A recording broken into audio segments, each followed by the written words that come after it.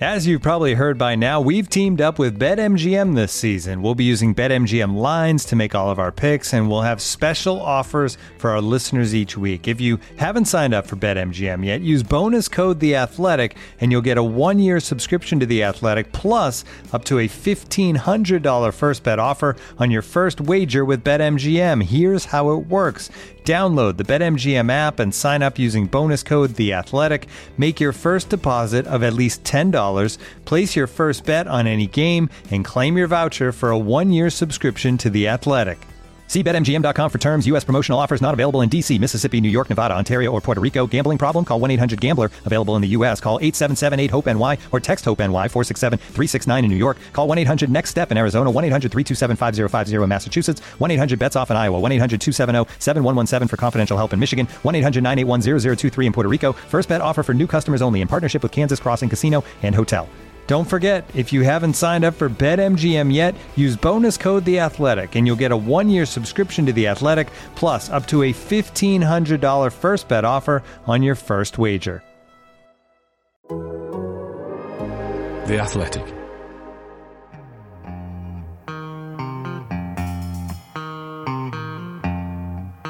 The only way to score is, of course, to play with a handbrake off.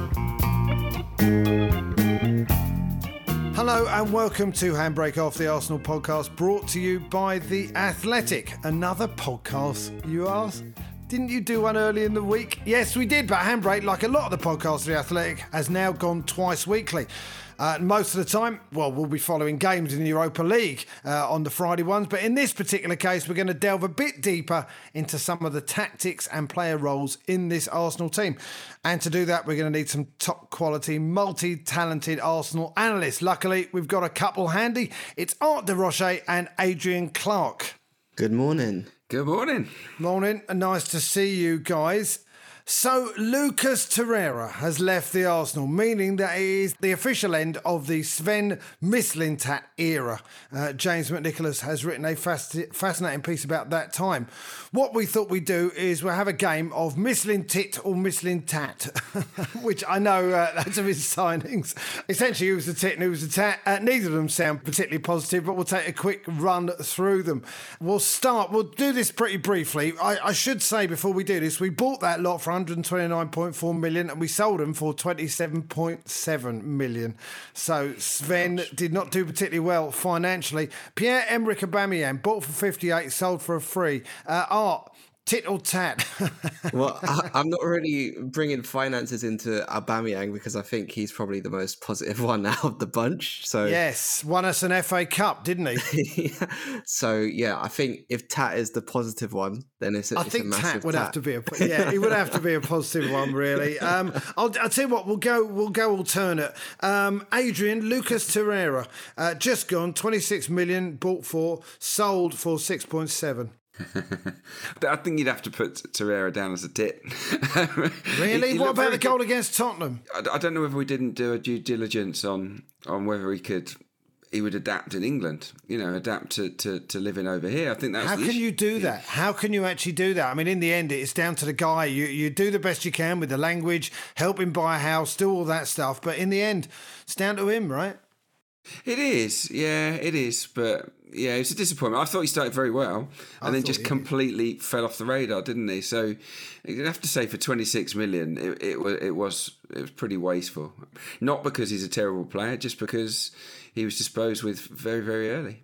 So, tit, essentially, is what we're saying for Lucas Torreira. I think. Sounds a bit harsh, but yeah. It does. Tat sounds harsh as well. But anyway, but we're saying tat's positive. Bernd Leno, Art. Bernd Leno did well, I thought. Was a decent keeper, just not quite up to the standard that we needed. Is that fair enough? I mean, I'd say more than decent. I feel like he was, especially when you consider the point in time Arsenal were when, say, Petr Cech was in goal and then he just came in and looked so much more composed. He did. Brought a real, I guess, confidence behind the defence, which wasn't there beforehand. And then when you look at the late Emery era, early Arteta era, he was probably one of Arsenal's players of the year in 2020. So I'd say much more than decent. I just feel like, obviously, with the way Arteta's wanted to play from that position, he just doesn't have the tools that Ramsdale does. And so for that, I feel it'd be a bit harsh to say he was a tit. I think him and Aubameyang are probably the biggest tats on the list, I reckon. You've had two kind ones there from Stone. Yeah, that's true. Well, you got Adrian. You got Socrates. Yeah, tit. You're saying tit. The only thing I liked about Socrates, by the way, and it wasn't a huge amount, was when he used to put his arm around the referee and essentially go, I'm dealing with this. It's okay, ref, don't worry. We all get a bit heated in these moments. But not good enough, really. No, I just feel that we sort of Mislintat used his Dortmund connections maybe one too many times with that signing. Obviously, he was 30, I think, when he joined, around that age, and never the quickest. And we didn't have, with Mustafi, we didn't have a lot of, pace and mobility particularly there. Koscielny was ageing. What we needed was more of a younger model, I think, a Gabriel type there, or a Saliba type at that time. So 14.4 million for a 30-year-old that was never going to really improve the back four. I think that's a bad one. No. Tit is what we're saying. Matteo Guendouzi, I mean, he's the only one, by the way, that we made a profit on. 7.2 million we bought him for, sold him for 8.5. But really a massive tit, essentially. It's unfortunate. It actually really is, because I quite liked him as a player, especially that first season and then the first half season under Emery. I thought he was doing very well. And when you consider, I think he got his first call-up for the national team after that win against Spurs. Where he looked the best player on the pitch. Yeah, and it's just, I feel like you see probably he's the best kind of case with this, how differently someone's career can go depending on A, their application, B, how the manager perceives them. And see, I think with Jorge Sampaoli, he's a manager who was obviously at Marseille last season, who tends to get the best out of those characters who are not probably, I guess, the safest players, probably the ones who are a bit more rogue, a bit more maverick. He tends to get quite good performances, seasons out of them. It's just unfortunate the way it turned out for Guendouzi at Arsenal. But yeah, he's probably the first one out of my lot that falls into the tit category. I would say so. He should have been worth much more than 8.5 million when he left. And the reason he wasn't, agree. Because as a footballer, he's worth a lot more. But they just couldn't wait to get rid of him. So that's why we lost a lot of money there, I think. Yeah. Yes. Konstantinos Mavropanos, Adrian. I mean, just didn't really play that much. I remember him playing at Man United one time and looking a little bit out of his depth. He's got a bit of the Greek Pablo Mari, one could say, perhaps. Yeah. I'd go with Tap, because I don't want to be too harsh on him, because he never really had an opportunity. And I do think there's a player in there. I mean, you look at the stats from the Bundesliga last season. He's done well. Mavropanos is right up there among the leading central defenders in German football. So I think there's a real player there. He just came in at the wrong time. And maybe, I think with a young player, you've got to, if you make a great impression straight away in the first team, you're off and running, aren't you? But if you look wobbly in that first game or second game as well, then you might not get another chance. And I think that's what happened with him. Yeah, quite. Stefan Lichtsteiner, Art. I mean, he came for free, went for free. He was just, 48 when he came to us, something like that. I mean, he was very, very old, wasn't he, in footballing terms. I liked him a few years ago, but not for us, right? No, I think the less said about his time at Arsenal, the better. I think we all know he's probably going in the tit category. I think he is going in the tit category. I think that's fair enough. The one thing I remember from him was in that 4-2 win against Tottenham, he was on the bench, and I can't remember who scored, but he went to go and celebrate. He tried to knee slide and he buckled over the top of himself. That, I guess, just showed nothing really worked for him in North London. So not really. Let's move on. Thank you, Stefan. The last one, Henrik Mkhitaryan. He was a player exchange for Alexis Sanchez, wasn't he? Unbelievable that. And he went for a free, and that's what he was worth. I mean, Adrian, lovely footballer at times, but just I don't know, diffident. I don't know. There's something very small about the way he played, I think.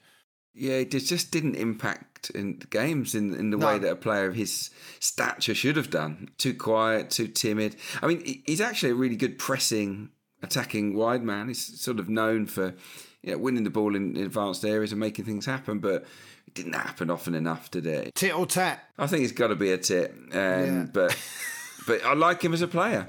I think there's a real player there. I don't think all of these players are bad players. It was just the wrong fit at the wrong time. I think he was a very Wenger player, Mkhitaryan, and then obviously only spent 6 months or half a season with him. And then, late Wenger player. I totally agree. Okay, that means the Tits win 5-3. Sven Mislin Tit is what we're going to call you from now on. Thank you very much for that lot. By the way, we are recording this podcast on the 12th of August, and on this day in 2018, Unai Emery had his first game as Arsenal manager, a 2-0 defeat to Man City. The interesting thing about this is the lineup, basically. Cech, Bellerin, Sokratis, Mustafi, Ainsley Maitland-Niles, Guendouzi and Xhaka, Mkhitaryan, Ramsey, Ozil and Aubameyang, and Lichtsteiner, Lacazette and Torreira on the bench. The only players still at the club right now, as of this time of the recording, are Hector Bellerin, Ainsley Maitland-Niles and, of course, Granit Xhaka, who I believe will still be playing for Arsenal when the earth runs out of water. What, next year? next At this rate.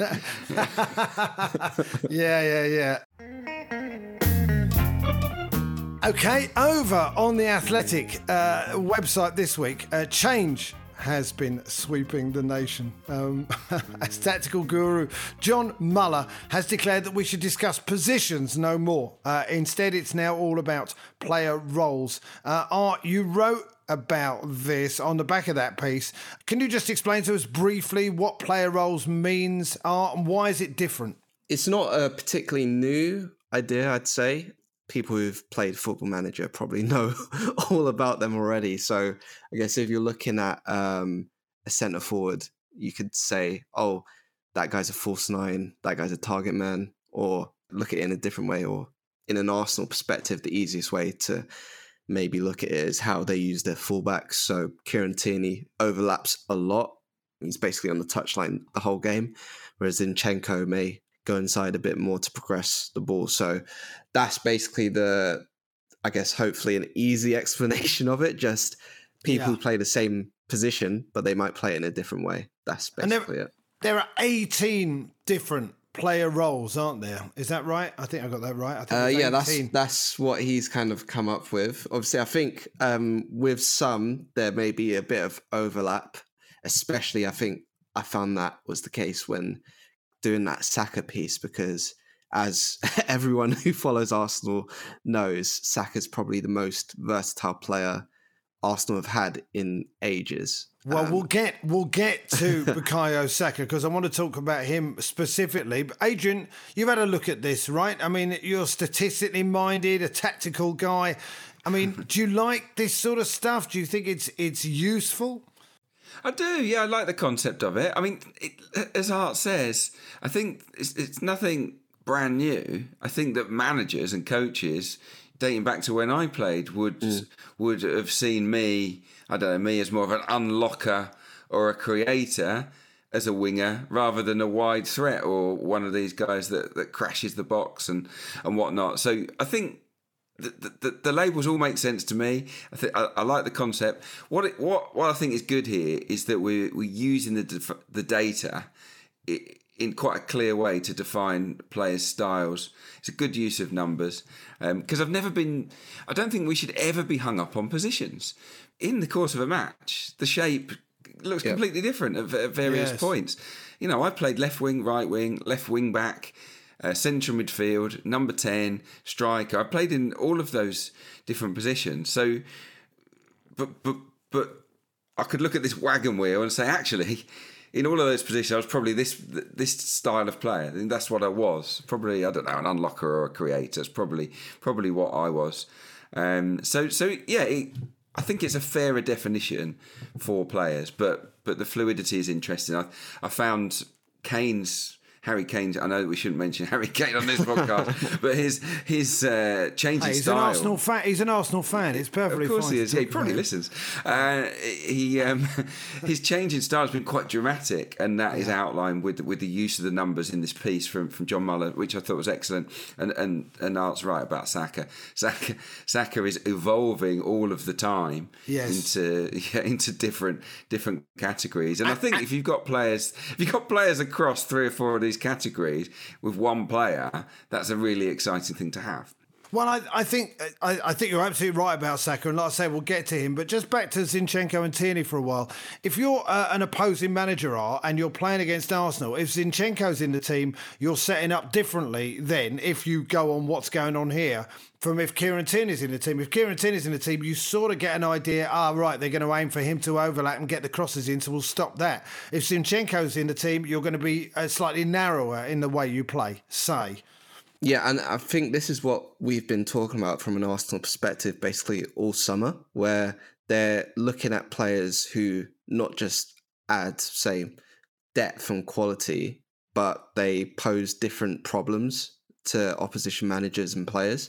So you're just less, I guess, predictable when you come up against, say, a team who wants to sit deep.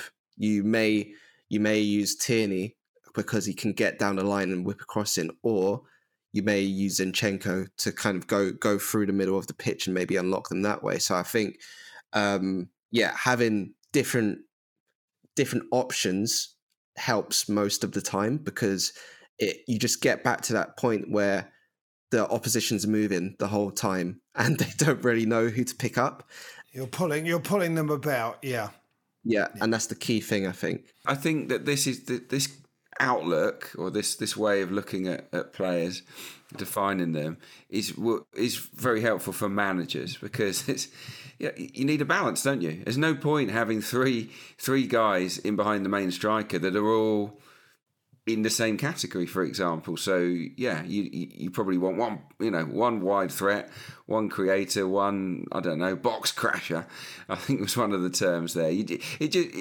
But again, it's nothing new.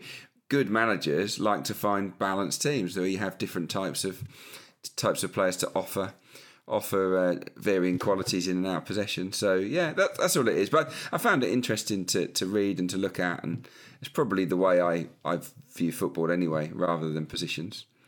Yeah, but as you say, it's an evolved way of looking at football, isn't it? When you see the way Man City play and the way Arsenal are trying to play, the way that the fullbacks have different roles, and sometimes they come in and sometimes they go out wide. And it's not, I grew up in an era where it was 1 to 11, and 2 and 3 were the fullbacks, and 4 and 5 were or 5 and 6 were the centre backs, and 4 was, listen, anyone over a certain age will be able to tell you exactly what positions those players played in. You did, and it was a bit more in straight lines, I guess, because the style of football has improved, hasn't it? I think modern football, there's a bit more sophistication about English teams generally than there were years ago, and there's a bit more movement. But I remember playing for Stevenage in a friendly against Arsenal in 2001 or 2000, not long after I'd left, actually, and goodness me, I'd been used to playing, I think, in Leagues 1 and Leagues 2. So then coming up against them, albeit in a friendly, the movement was insane. Players were popping up here, there and everywhere. And this was going back 20 years now. Again, it's not new. That Arsene Wenger had players drifting into pockets and others moving out wide. It's not a revolution, but it's but I think, in general, tactics have become more sophisticated of late. They have. We looked. You had a look particularly at Bukayo Saka. Years ago, I would have described Bukayo Saka really as a winger, to be honest with you. I mean, he takes people on, goes outside, crosses the ball. He's not Stanley Matthews, for those of a certain vintage. He's not one of the guys like Steve Coppell or someone like that, but he has, he certainly has the qualities of a wing player, but he's much more than that. How would you describe him using one of these 18 criteria? I mean, in terms of what he does the most?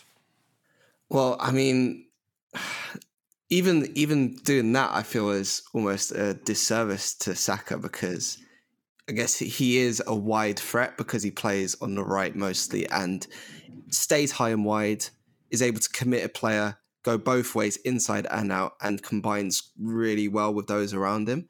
But looking at Bukayo Saka, the football player, for his whole career, I'd just say he's an all-rounder. He's a baller. He's a baller, isn't he? Essentially. I mean, listen, let's be fair. Aside from centre-half, he could play pretty much any position on the pitch, couldn't he? Exactly. I think he's that good. You see, he came in as, well, he did come in as a winger, but then had to fill in at left back / left wing back. So I guess he'd view him more as an overlapper during that time. But then in his second full season, so 2020-21, that season, he played left back, left wing, right wing, centre mid. And in all those kind of positions, he didn't look out of place. And I think what he developed was just, or maybe he already had it, he just needed to show it to people, was he was capable of performing different roles to a very high standard. And I just feel like Arsenal probably don't, or many teams don't have a player like that who can just fill in wherever they need to. And it gives Arsenal a lot of flexibility, which they need.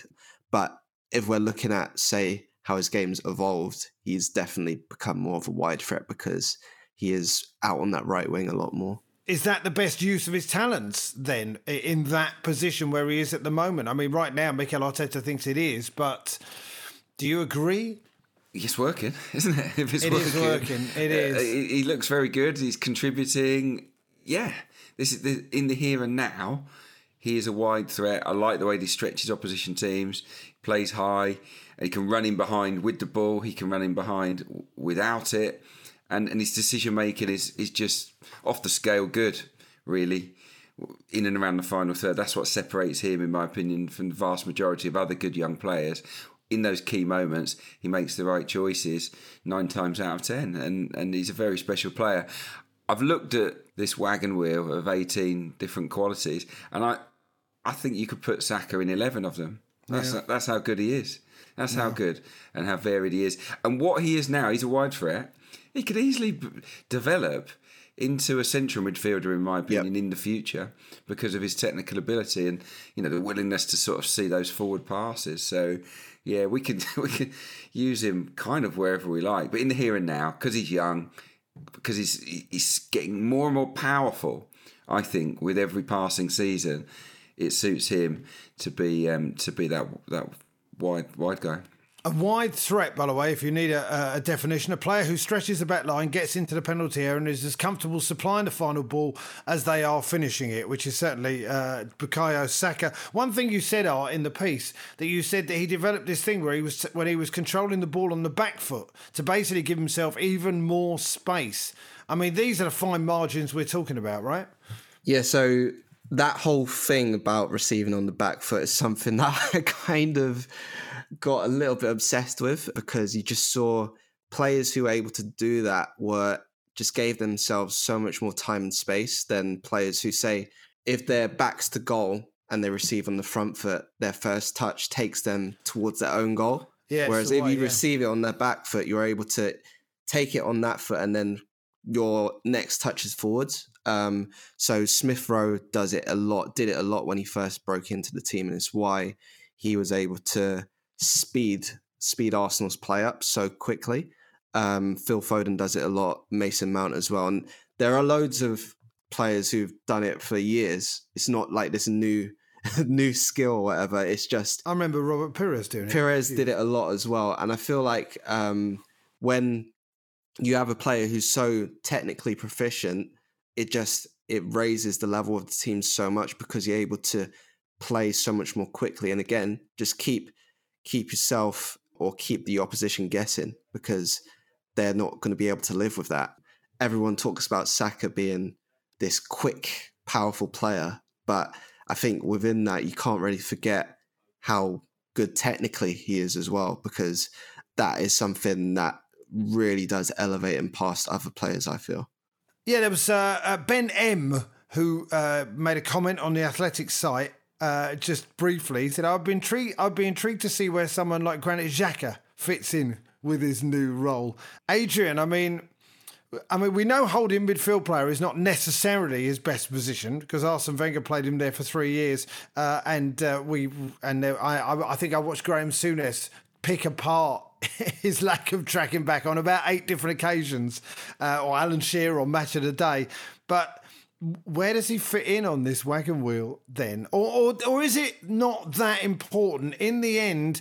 If you have one type of player, you know that you're going to need another type of player, and you go, even if you're not exactly the sort of person who can do this role, we need you to do this role because we've got this other guy next to you who does that role. Yeah, I think so. Yeah, it's about balance. I mean, one thing that's maybe absent on this list is sort of a stopper. Because it's all the midfield positions are based around what they're like on the ball. There's not too much of a reference to what they do in regards to breaking up play, etc. Yeah, where's Claude Makelele? Where's Claude Makelele in here? Exactly. So I think if there's one flaw, and I don't want to be critical of it because I think it's a really good idea, and there's so much to like about it. But yeah, that there is a bit of a hole there. Thomas Partey is the builder. Okay, so he's the one that builds the attacks from D. He gets the ball in deep areas and starts the moves. Xhaka can do that, but he's not quite as good as Thomas Partey out there. I would say he's very clearly a distributor. That's the category. It's the definition of which is favours longer, more direct passes and switches, active in the opponent's half more than a defensive. And I think when you think about when Xhaka gets on the ball, it's mainly in the opposition half. He's looking to play those forward passes. Well, we'll go. I'll tell you what, Adrian, we will go deeper into that next week because we want to do one. Although Art has his hand up, so go on, Art. You want to say something? Yeah, this is major. We started, credit. Ben. Yeah, this is major credit to Adrian because I had a similar thought to Ben. So I asked what was Xhaka's kind of roles, so first few seasons at Arsenal, he's more of a distributor. And then everyone remembers when Arteta came in, he made him more.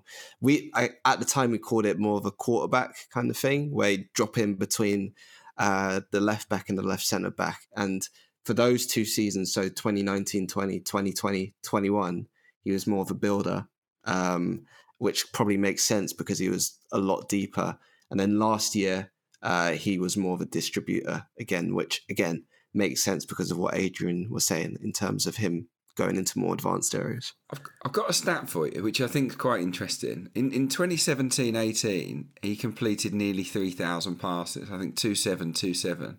Last season, albeit with 10 fewer matches, it was less than half of that. So that's the involvement. So basically, he's getting less of the ball. He's making fewer passes, but he's getting onto the ball a little bit higher up the pitch. I think that's the key difference. And you box to box is probably the other term that he could fit into, I guess. But I don't see him as a natural box to box guy. His strength is getting it and playing a forward pass. I think he does it very well for all the, flaws and the reasons why people aren't sure about Granit. He is very good at distributing the ball. 4 years later, after Unai Emery's first team, he's the only one still in it on any sort of regular basis. Well, there you go, Ben. We were going to do it next week, but we seem to have done it now. We've got plenty of there's plenty of others we can look at. This is Handbrake off Ian Stone, Art de Rochan, Adrian Clark here with you. This episode is brought to you by Michelob Ultra, the official beer sponsor of the NBA. Want to get closer to the game than ever before? Michelob Ultra Courtside is giving fans the chance to win exclusive NBA prizes and experiences like official gear, courtside seats to an NBA game, and more. Head over to MichelobUltra.com/courtside to learn more. Looking for an assist with your credit card, but can't get a hold of anyone? Luckily, with 24/7 U.S.-based live customer service from Discover, everyone has the option to talk to a real person anytime, day or night. Yep, you heard that right. You can talk to a real human in customer service at any time. Sounds like a real game changer if you ask us. Make the right call and get the service you deserve with Discover. Limitations apply. See terms at discover.com/creditcard. Hey, it's Kaylee Cuoco for Priceline. Ready to go to your happy place for a happy price? Well, why didn't you say so? Just download the Priceline app right now and save up to 60% on hotels. So whether it's Cousin Kevin's Kazoo Concert in Kansas City, go Kevin, or Becky's Bachelorette Bash in Bermuda, you never have to miss a trip ever again. So download the Priceline app today. Your savings are waiting. Go to your happy place for a happy price. Go to your happy price, Priceline. We were a bit with the handbrake at time. Let's talk a bit about the captaincy. Martin Ødegaard is the captain. Granit Xhaka has been speaking about how he doesn't need an armband to be the leader. I think there's no doubt that he's a leader in the dressing room. Adrian, how important is a captain nowadays? I mean, back when you played, which sounds like you played in like 1848 or something, but you know what I mean, right? Not far off. Yeah, back when you played, do you remember when everyone was wearing top hats? Do you remember that? And they played in morning dress. Those were great days. You used to smoke a pipe when you were playing in midfield, didn't you? Yeah, back in those days, captains, I mean, Tony Adams, of course, who we will come to because there's some news regarding TA, but he was the captain. But there were other leaders on the pitch as well. There were plenty of others. How important is that role now? I like to be in teams that have a strong captain, someone that sets the right examples, and that opposition teams fear a little bit. I think when Patrick was captain, I think that was a really, when he stood at the front of the line, I thought it made a difference. I really did. Same with Tony Adams, such a strong player, a legend. So yeah, I think it makes a bit of a difference. But you've got to have lots of leaders. Like Lee Dixon was so many of that team in the mid-90s were leaders, and they loved football. And you see how much they love football because they're still all in the game. Ian Wright, you know what? He was a leader. He very rarely had the armband. I think I played in one of the games where he actually had it against Everton. He scored a goal and he did that famous sort of touching the armband celebration. Yeah, an absolute leader. So the only danger is, and this is from my experience, is if you have too many leaders or too many strong voices in the dressing room that have conflicting messages, it's a big problem. If you got two or three guys that are saying one thing and another person saying something else, it becomes a mess. You've got to all be on the same page as regards to what the manager wants. And if you are, then these vocal presences help the younger guys. They help the rookies hugely. If it's muddled and the messages aren't the same, then it's just chaos, and that's where big problems occur. I don't think that's an issue right now at Arsenal, I have to say. I think it's heading in the right direction. When you see sometimes with the French at the World Cup or the Dutch or something, yes, yeah, exactly. And it's not a good example. It's not particularly helpful. I agree, but we've all said Martin Ødegaard, captain of Norway, he's got that quiet authority that people look to. I mean, we talked about this the other week, but he is the right choice, but you need others as well, don't you, to step up? In cricket, you have a sort of captaincy, a leadership group, don't you? So you have the captain, you have about 3 or 4 others, and maybe that's the sort of thing you need in a football team as well.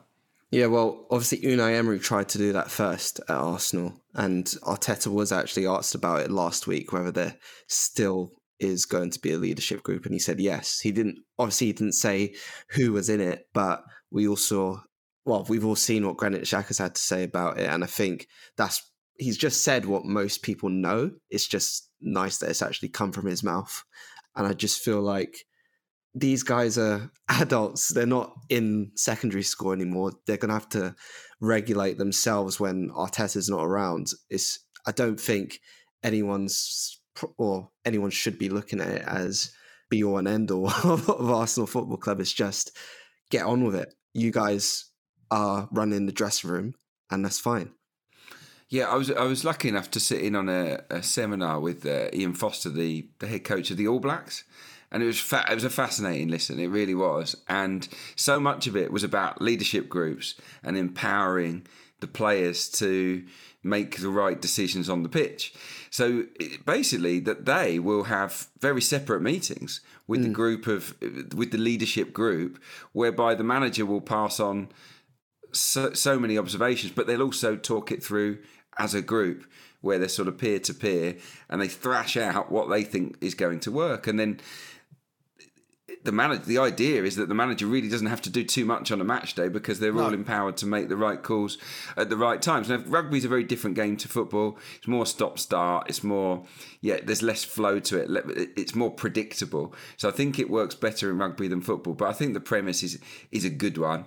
And if you have that leadership group, it does also mean that those more vocal characters are on the same page as the manager, which is absolutely crucial. And one more thing, Adrian, what about this whole idea, that we used to hear them say, Tony Adams used to say, you need 7 in the trenches. Because that was one of the things that people used to complain about late Wenger Arsenal, was that there weren't enough people who would step up and fight for you. When you looked at early Wenger Arsenal, and you had Dennis Bergkamp, and you had Lauren, and you had Ray Parlour, and you had all these players who, if there was a fight, basically would jump in. It's trust, that's what. But you need that, don't you? You need that, and that's what we're talking about with captaincy. That's what people used to talk about. With captaincy in the past, it's a subtly different role now. But you need that, don't you? That fight on the pitch. You need to know that if you muck up, your mate's going to be behind you to save the day, and it's going to cover your back, and that trust builds up over time. And normally in away games, tough away games, that is where you see who's prepared to fight and dig in and push themselves to the absolute limit to make sure that you don't get beaten, for example, or you don't concede a goal. And once, players come through those stiff tests, that's when Tony Adams will say, well, he'll do for me.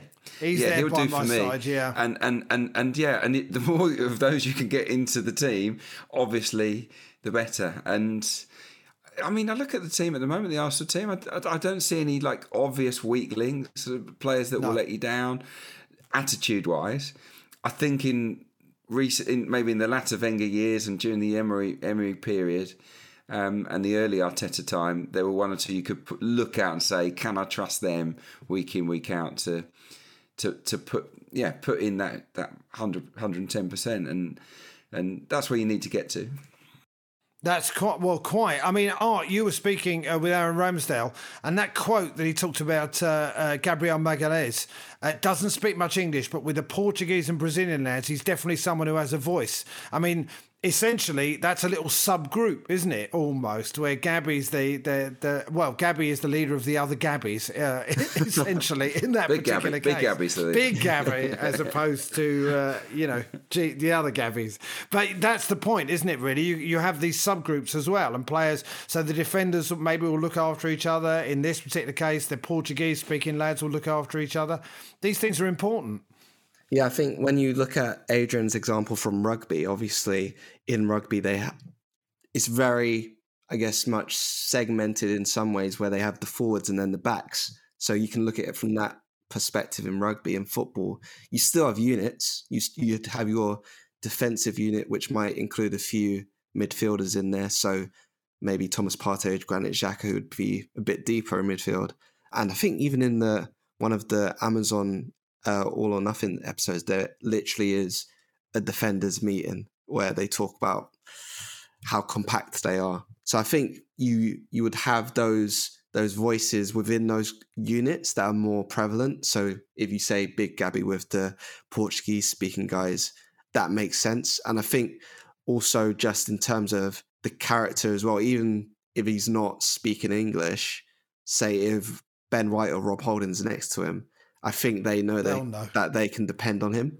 So I think, across the board, you have those little subsections which make up the unit as one. So I don't think there's any hurt in having those people who maybe lead one pocket and then are seen as those 7 in the trenches. Maybe those individual leaders come up as one.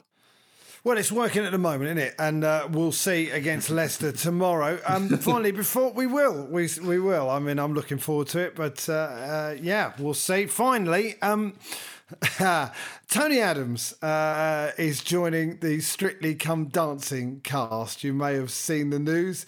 I mean, listen, he's been writing poetry and playing the piano for the last 15 years. It was an inevitable consequence, wasn't it, really? He'll be up at the Edinburgh Festival with me in a couple of years, won't he? 4:15 at the Pleasance Grand. Adrian, you knew him from his playing days. Can he? Have you seen him dancing?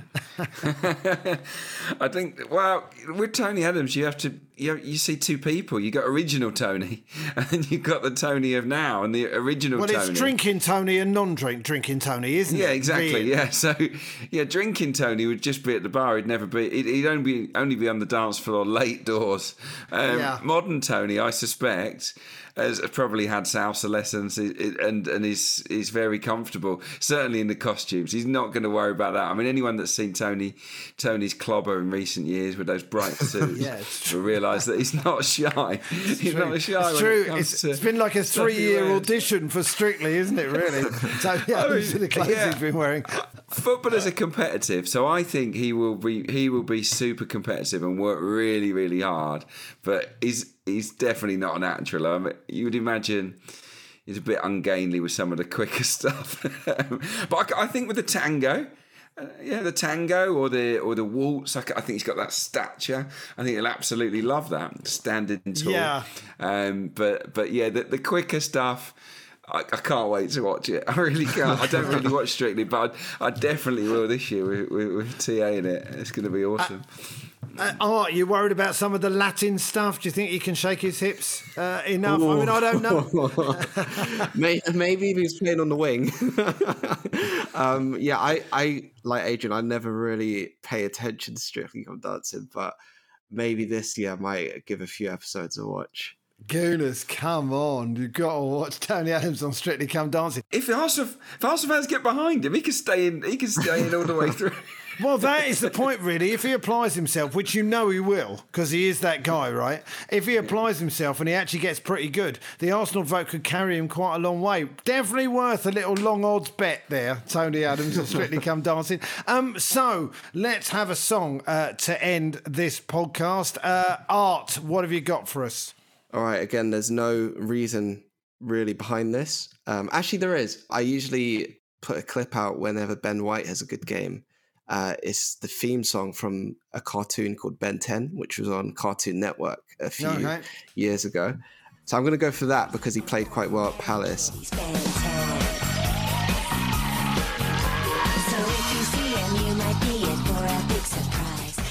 And I actually need to figure out a song to go for William Saliba at some point. So I'll go for that. All right, get working on William Saliba. In the meantime, Adrian, what you got? I'm going to go for Whitney Houston. I want to dance with somebody because Tony definitely wants to dance with somebody and he doesn't yet know who he's going to dance with, does he? His partner, he's eagerly waiting for his partner. So yeah, Tony Adams, I want to dance with somebody. All right, well, I've gone for a similar theme. I've gone for Sister Sledge and the greatest dancer, of course. Anyway, that's it. Leicester tomorrow, if you're listening on Friday, up the Arsenal course. And thank you to Art and thank you to Adrian and thank you to Abby, our producer. This is Handbrake Off, the Arsenal podcast, brought to you by The Athletic. See ya.